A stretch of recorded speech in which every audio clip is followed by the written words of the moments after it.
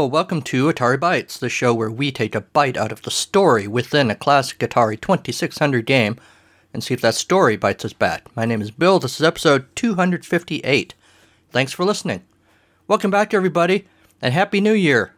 With me once again is my buddy. Hello! Henry's back. This is our first episode of 2021, Henry. What do you think about that? No, it's not. Yes, it is, Henry.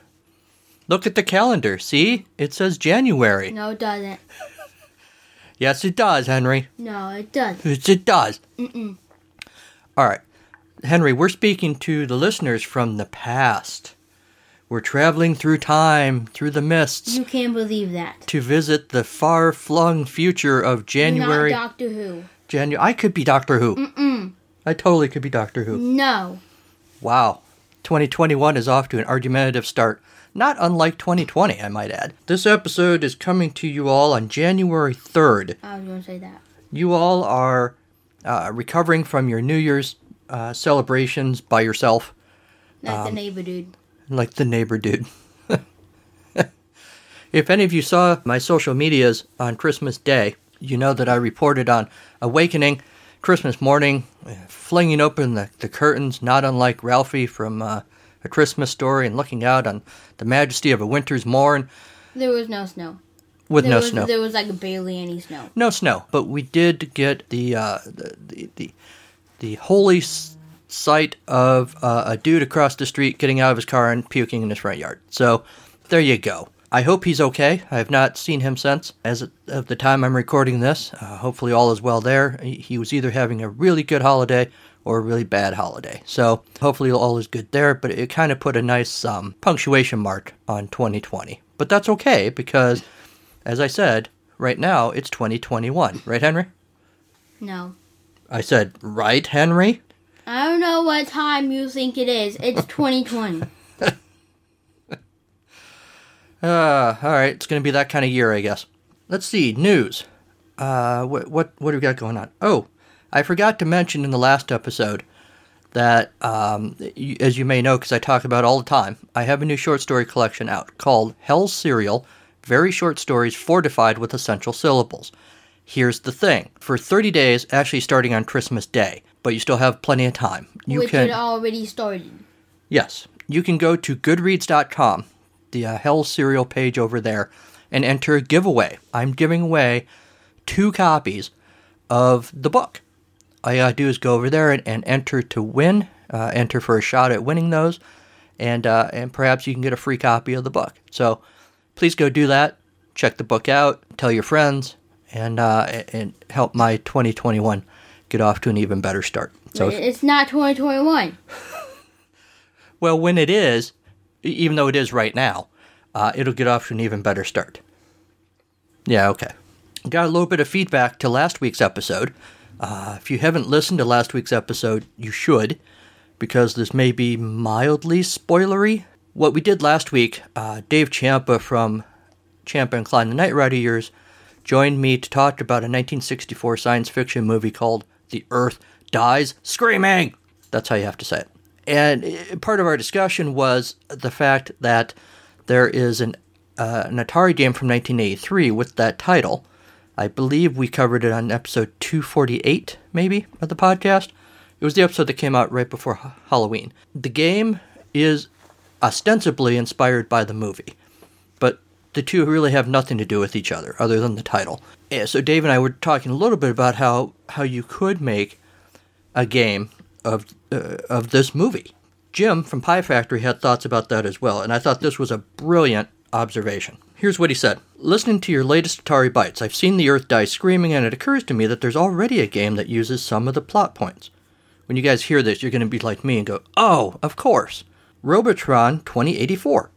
You have to save the humans, the giant robots are invincible, and you can kill the other enemies. If someone could put a bonus level where you destroy a radio transmitter, it'd be complete. I was dumbstruck. I said, well, obviously, yes, that's perfect. And I said something about how if there was a way that if a touch from the robots turned some of the humans into zombies attacking each other, then that would do it. And he responded that brains turn humans into progs. I thought that was a brilliant observation. So I went and looked up the premise of Robotron 2084.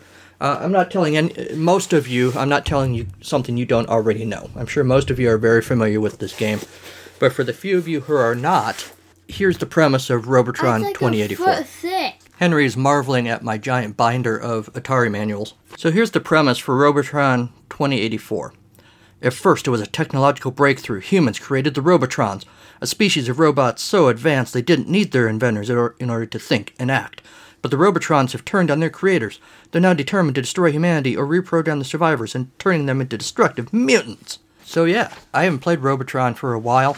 Those few of you who have not played it, go play it. It's a really fun game.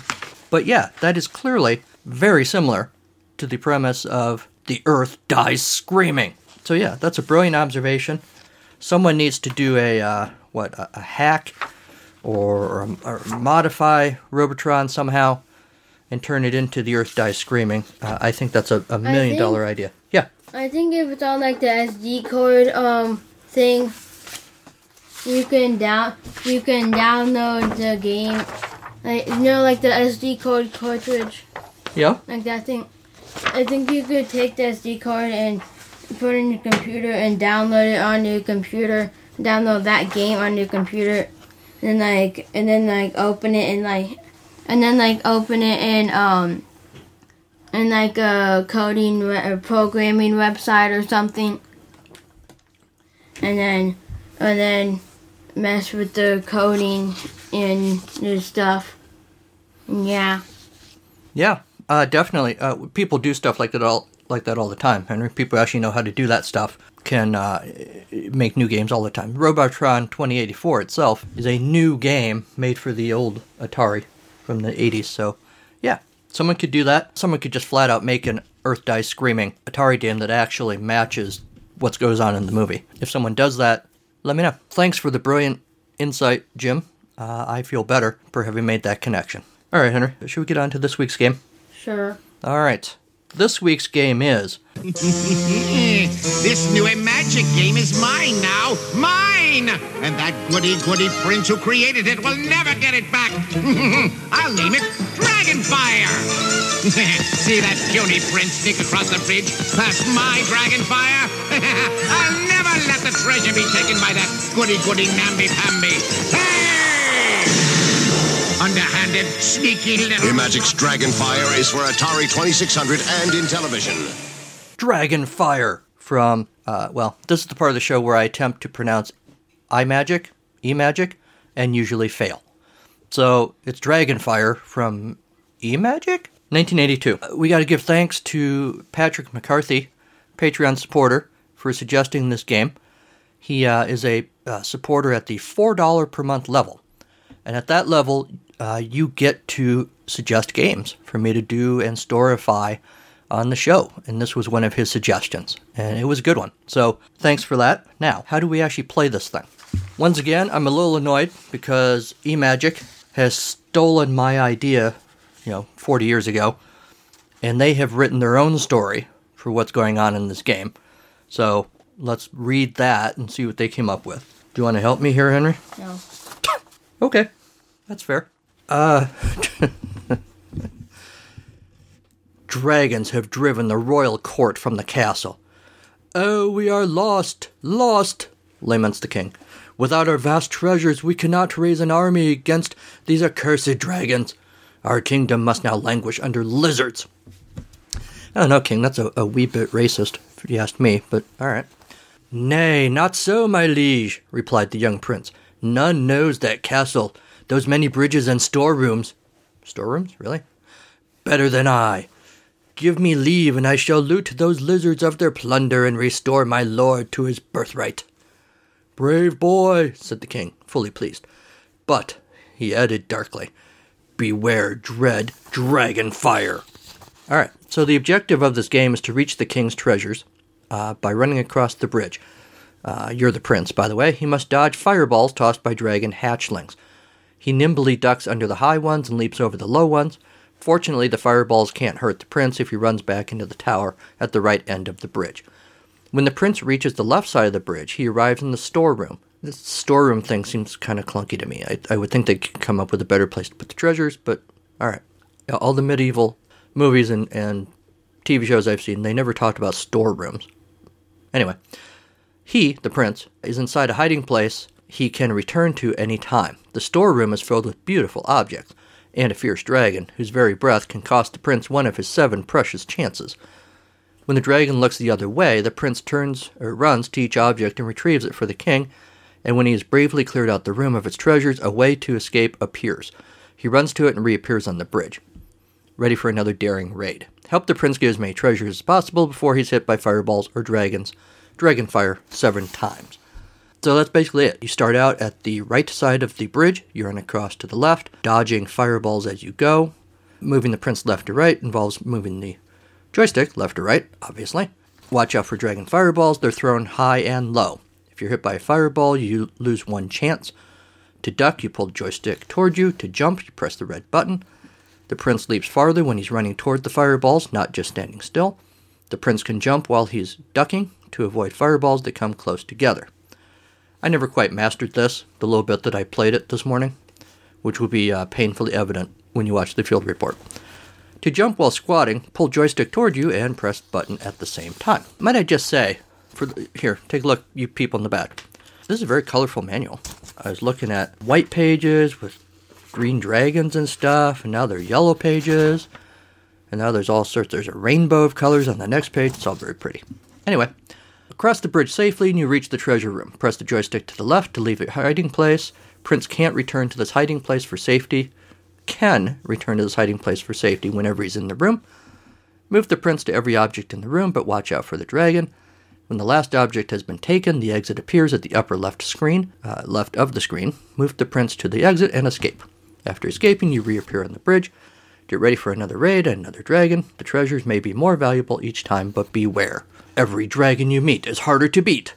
Exclamation point. The game is over when the prince has been hit 7 times, by fireballs on the bridge or by dragon fire in the treasure room. Your final score flashes on the screen. To play again at the same level, just press the red button.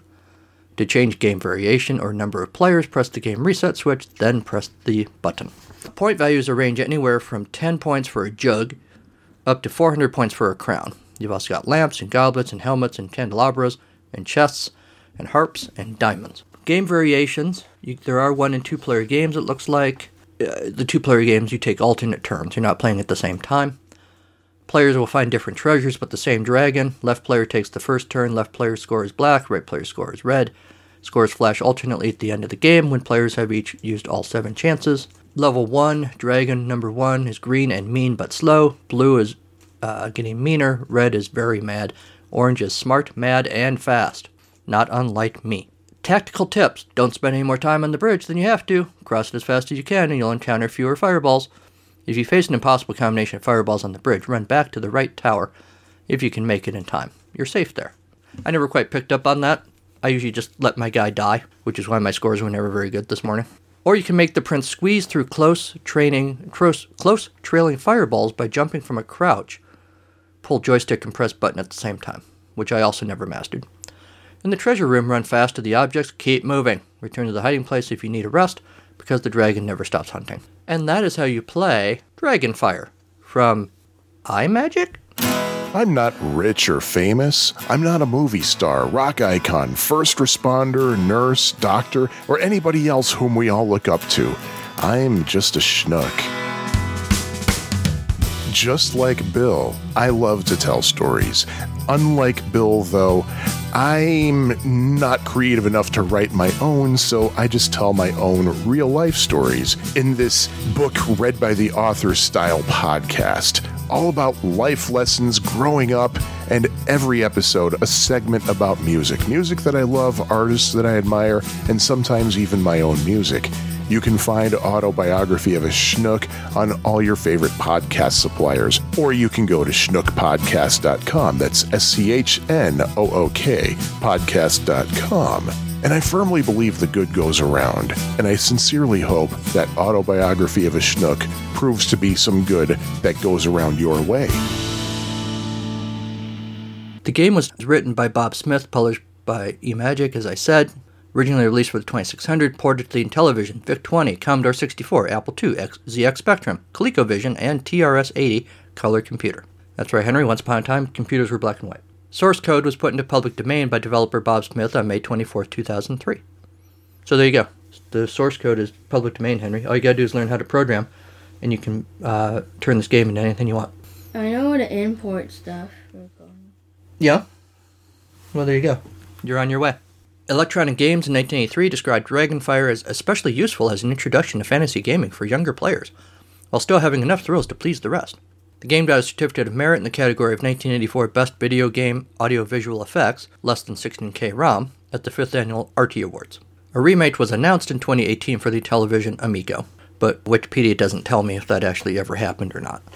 So if anyone knows, let me know. RetroGameSuperHyper.com calls Dragonfire an unexpected favorite. It's not a game on the tip of too many tongues these days, but let me tell you, I discovered it back then, meaning in 1982, that's about as good and mean as a 2600 game gets.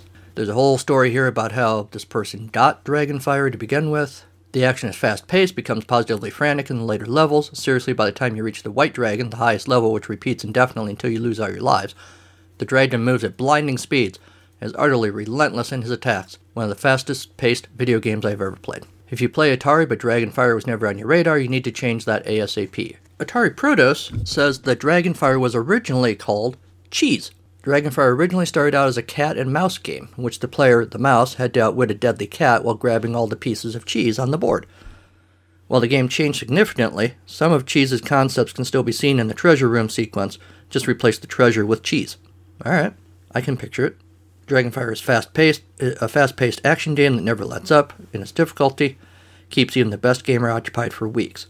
If anyone knows more of the history of why this game changed from cheese to treasure, let me know.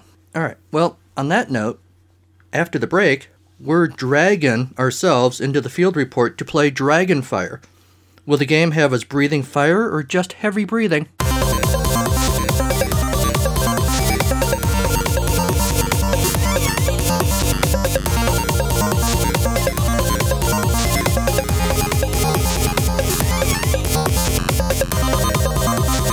I don't mean to brag, but on my last game of Dragonfire, I got 280 points.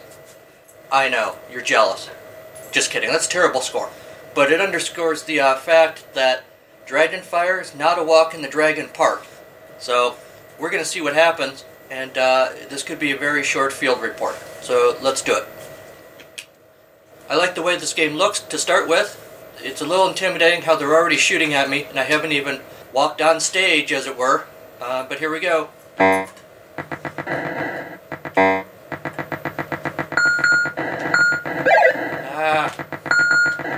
Quit shooting me. You're firing me. It's a really good-looking game. The treasures, look like treasures. The dragon looks like a dragon. The hero looks really like Robin from Batman to me, but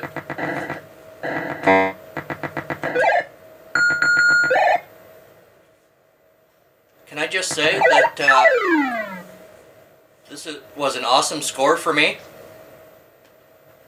880 points. Maybe I should play all my games when I'm talking to you guys. But yeah, bright colors. The gameplay is really hard. I think I even have it on the easy setting, although I'm not sure the difficulty settings really do anything. Whoa. So yeah, I'm sure I'll have more to say in the regular episode, but that's Dragonfire. Back to you in the studio. Hey everyone, this is Michael, one of the hosts of the Atari XEGS Cart by Cart podcast. Do you like Atari? Of course you do. What about the 8-bit computer line? It was one of the best. Well, how about you consider joining Bill, David, Kieran, and myself as we review the cartridge-based games for Atari's 8-bit computer line. We also review budget games which are mostly released only in the UK. But that's not all. We also dig up game history, share personal experiences, and perform questionable comedy. You'll get all of that and for free just by listening to us on either iTunes, Stitcher, Google Play Music, Player FM, or from our website at xegs8bit.com. That's xegs8bit.com. And when you're done listening, please send us your hate mail, because we really need the feedback so we know someone is tuning in. Hey, let's take a break from you listening to me talk so that you can listen to me talk. Hell's Cereal, Very Short Stories Fortified with Essential Syllables, is the new short story collection from, well, me. Every box, or book, is chock full of bite-sized stories in every genre, from sci-fi to fantasy to literary fiction to cheesy spy stories and everything in between. Zombies in love, twisted car races, and the aforementioned devilish breakfast food are just some of the tasty bites you'll find. Toy surprises? You bet. How about social commentary and the meaning of life? Beats a decoder ring any day. With both funny stuff and drama, Hell's Cereal gives you the marshmallows and the toasted oat flakes. Oh, and words. Lots of those too. Pick up Hell's Cereal, Very Short Stories Fortified with Essential Syllables wherever you like to get your books. Not cereal.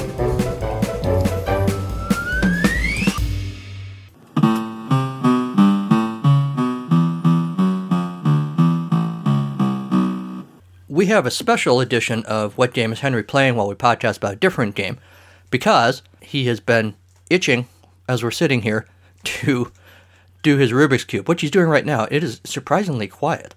What cube are you using now, Henry? Looking at 11 and Pro. Say that again? Looking at 11 and Pro.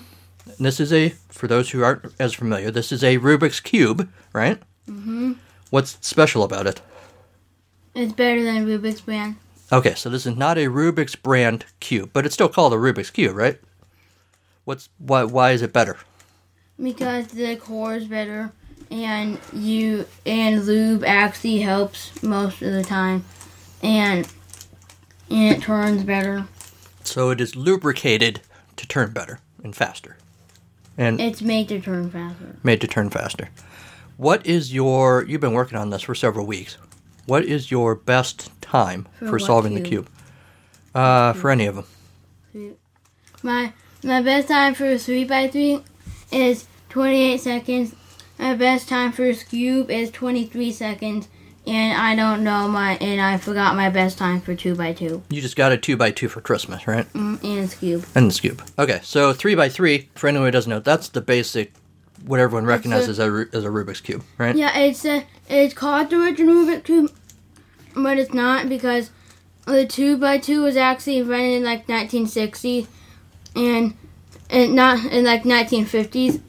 And then I think the 3x3 was invented in the 1970s, and the person that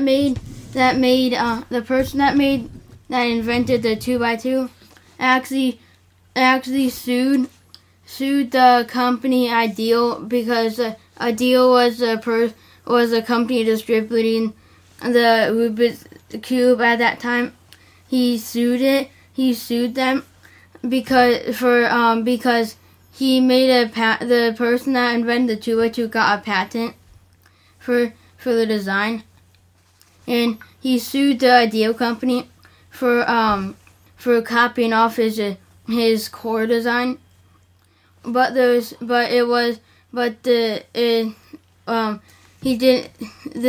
suit was unsuccessful because if you look at the two diagrams for the 2x2 and 3x3, they're nothing alike for the core. So, and the court saw that, so they dismissed it. Wow, that's interesting. Look up pictures of the core for 2x2 and 3x3. Because for even number cubes, there has to be like inner plastic pieces to hold the pieces together. But with odd numbers, you don't have to do that. So history lesson, I guess. So what do you like about the cube, Henry? The Rubik's Cube? Why do you spend so much time doing it? Because I like it. Okay, just because you like it? Yeah, and I have nothing else to do. We can't go anywhere. Well, we can't really go very many places, yeah. But I can find you things to do. Don't worry about that.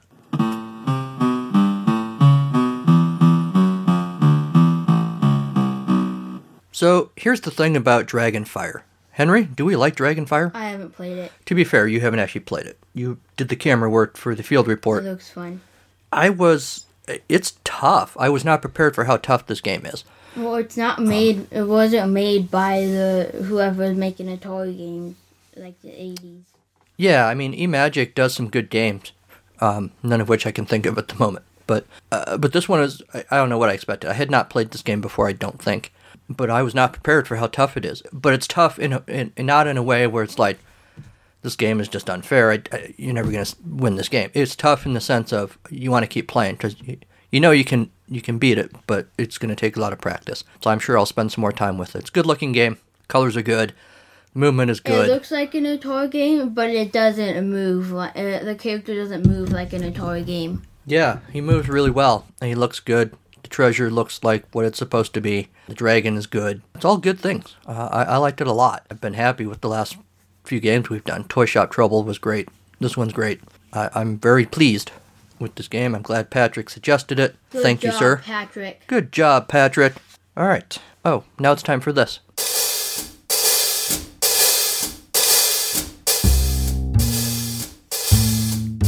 It's story time on Atari Bytes. Yes, it's story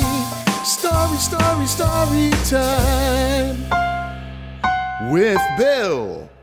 Henry, do you by chance have a story to tell people today? No. You already told them the story of Rubik. Mm-hmm. Rubik's. I know, but I was thinking of Rubik. Is there like a dude named Rubik? It's Erno Rubik. All right. Well, here you can tell us that story. What's the deal with Erno Rubik? He's the inventor of the 3x3 Rubik's Cube. Okay. How did he do it? Why did he do it? Do you know? Oh, he wanted a twist. So he basically wanted a twisty puzzle, made a twisty cube puzzle in a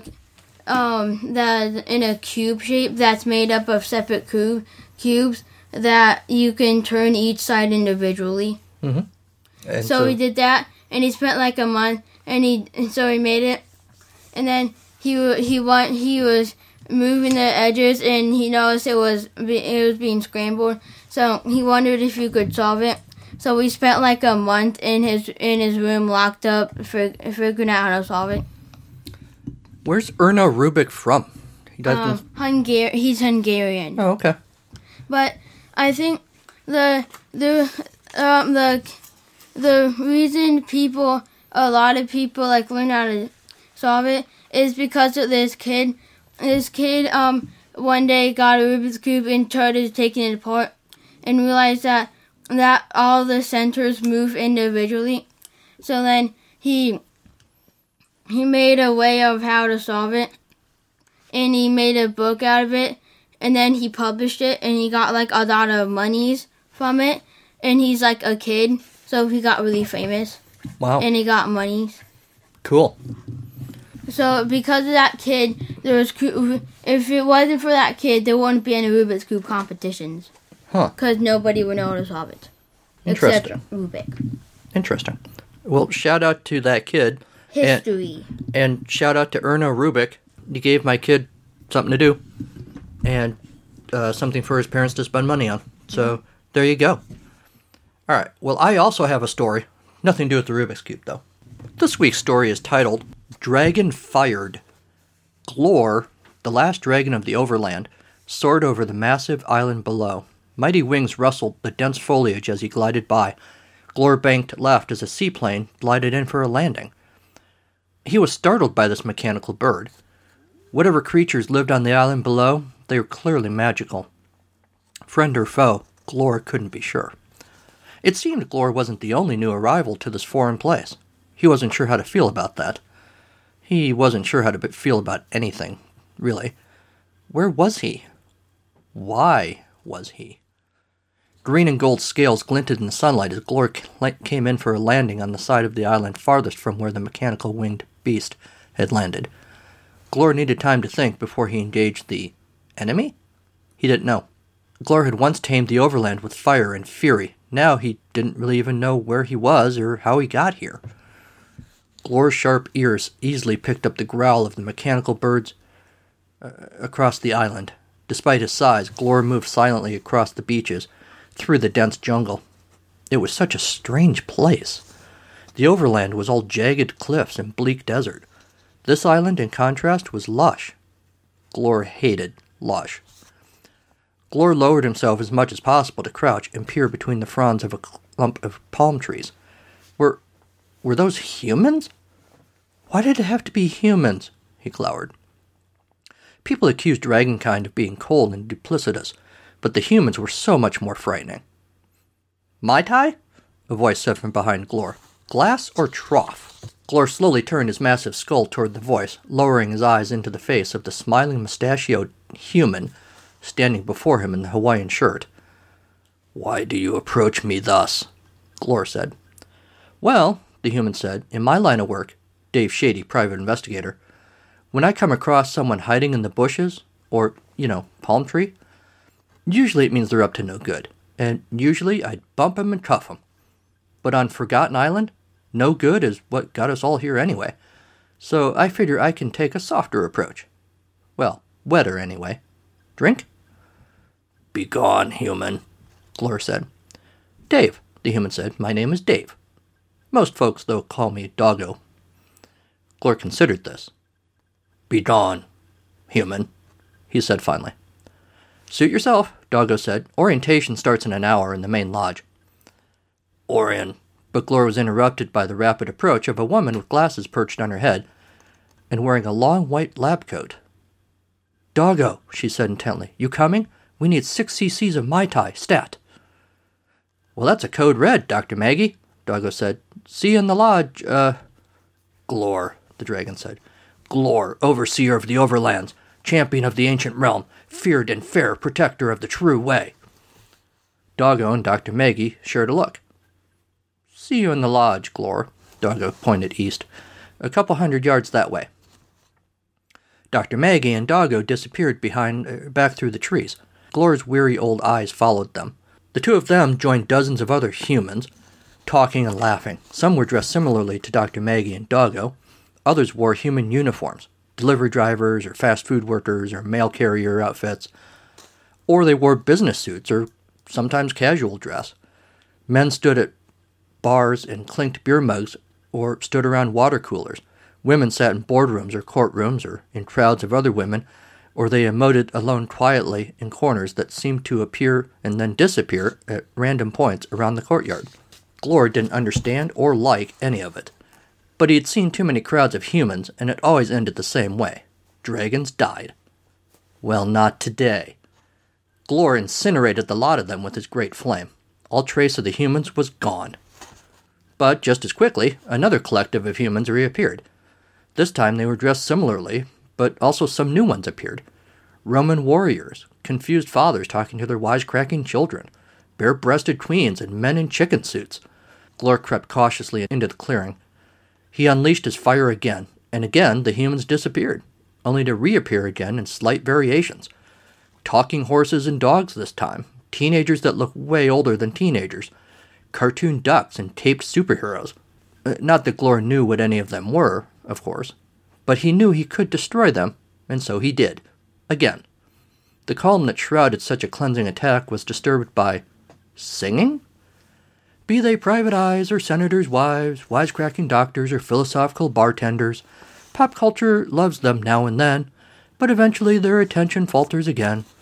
Where do the tropes go, those TV icons that we all love and rely on? They fade away, banished to the island to stay, until our time comes once again. Glor's huge eyes narrowed as he glared down into the stern face of a beat cop that's seen it all. I'm Toon Cop, he said, always on duty. Explain, human, Glor said, before I obliterate you. All of us. We're popular for a while, then we're not.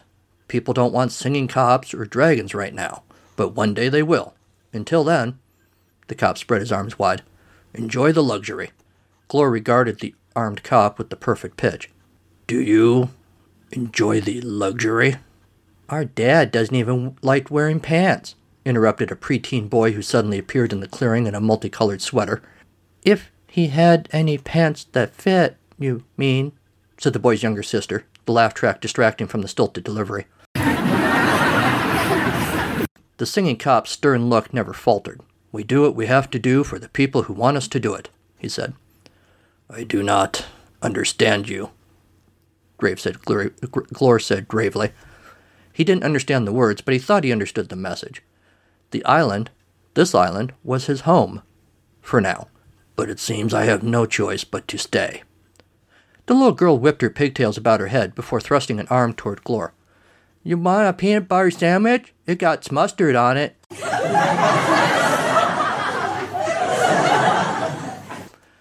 The Overland would have to care for itself, it seemed, until Glor could return. More likely, he realized, he would appear in some other realm. Perhaps he would emerge terrorizing villagers, or leading the charge against evil wizards, or... oh god, or... Glor sank on his haunches as he realized the possibility. It was possible he would return to the public consciousness in one of those movies where a kid befriends a monster that does wacky things for the child's amusement. That was possible, too. Glor considered this fate. I believe I will be in need of a Mai Tai, he said to the singing cop, who was now humming softly to himself. I can tie my shoes, the little girl said. See? She held up her left foot. Sticky white glue dripped from the laces. I helped, said the little boy proudly. She won't never have to tie them again.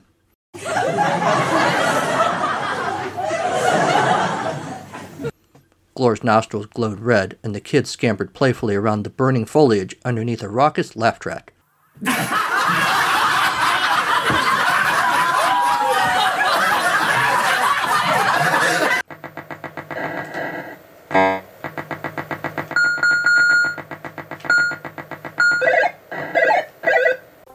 Hi, this is 8-Bit Rocket, Jeff Fulton from the Into the Vertical Blank Generation Atari podcast. And you are listening to the incomparable William Pepper and his wonderful stories of the game within a game on the Atari Bytes podcast. When you are done here, come visit us in the Vertical Blank. Now, back to Bill. And that's our show. Thanks to Henry for joining me today. Thanks, Henry. Mm-hmm. What are you going to do the rest of the day? I don't know. You're gonna go out and be excited and enjoy 2021, right? No. Yeah. That's what we're doing today. We're enjoying 2021. It's not. Kids, man. Thanks to Kevin MacLeod at Incompetech.com for Creative Commons use of his songs, Reformat, Take a Chance, and Pinball Spring. Thanks to Sean Courtney for the Storytime theme. And thanks to @MTarp for the What Game is Henry Playing While We Podcast About a Different Game theme.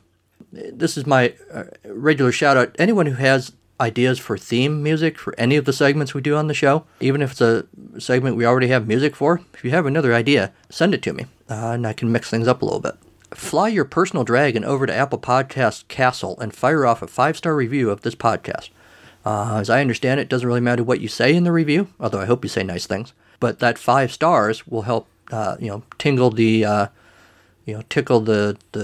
tinglies of Apple Podcasts and help the show get noticed a little bit. So consider doing that, with all this extra time you got in 2021.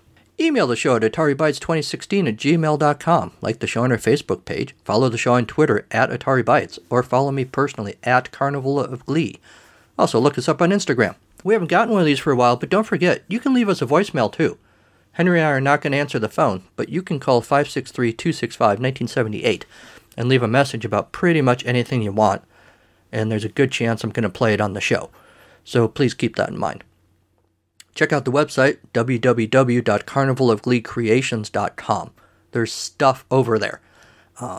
Show notes, episodes, information about this podcast, Atari Bytes, and my other show, It's a Podcast, Charlie Brown, are over there. There's also a page dedicated to books that I've written, including, I may have mentioned once or twice, Hell Serial Very Short Stories Fortified with Essential Syllables, which, oh, by the way, you may have heard, there's a giveaway going on.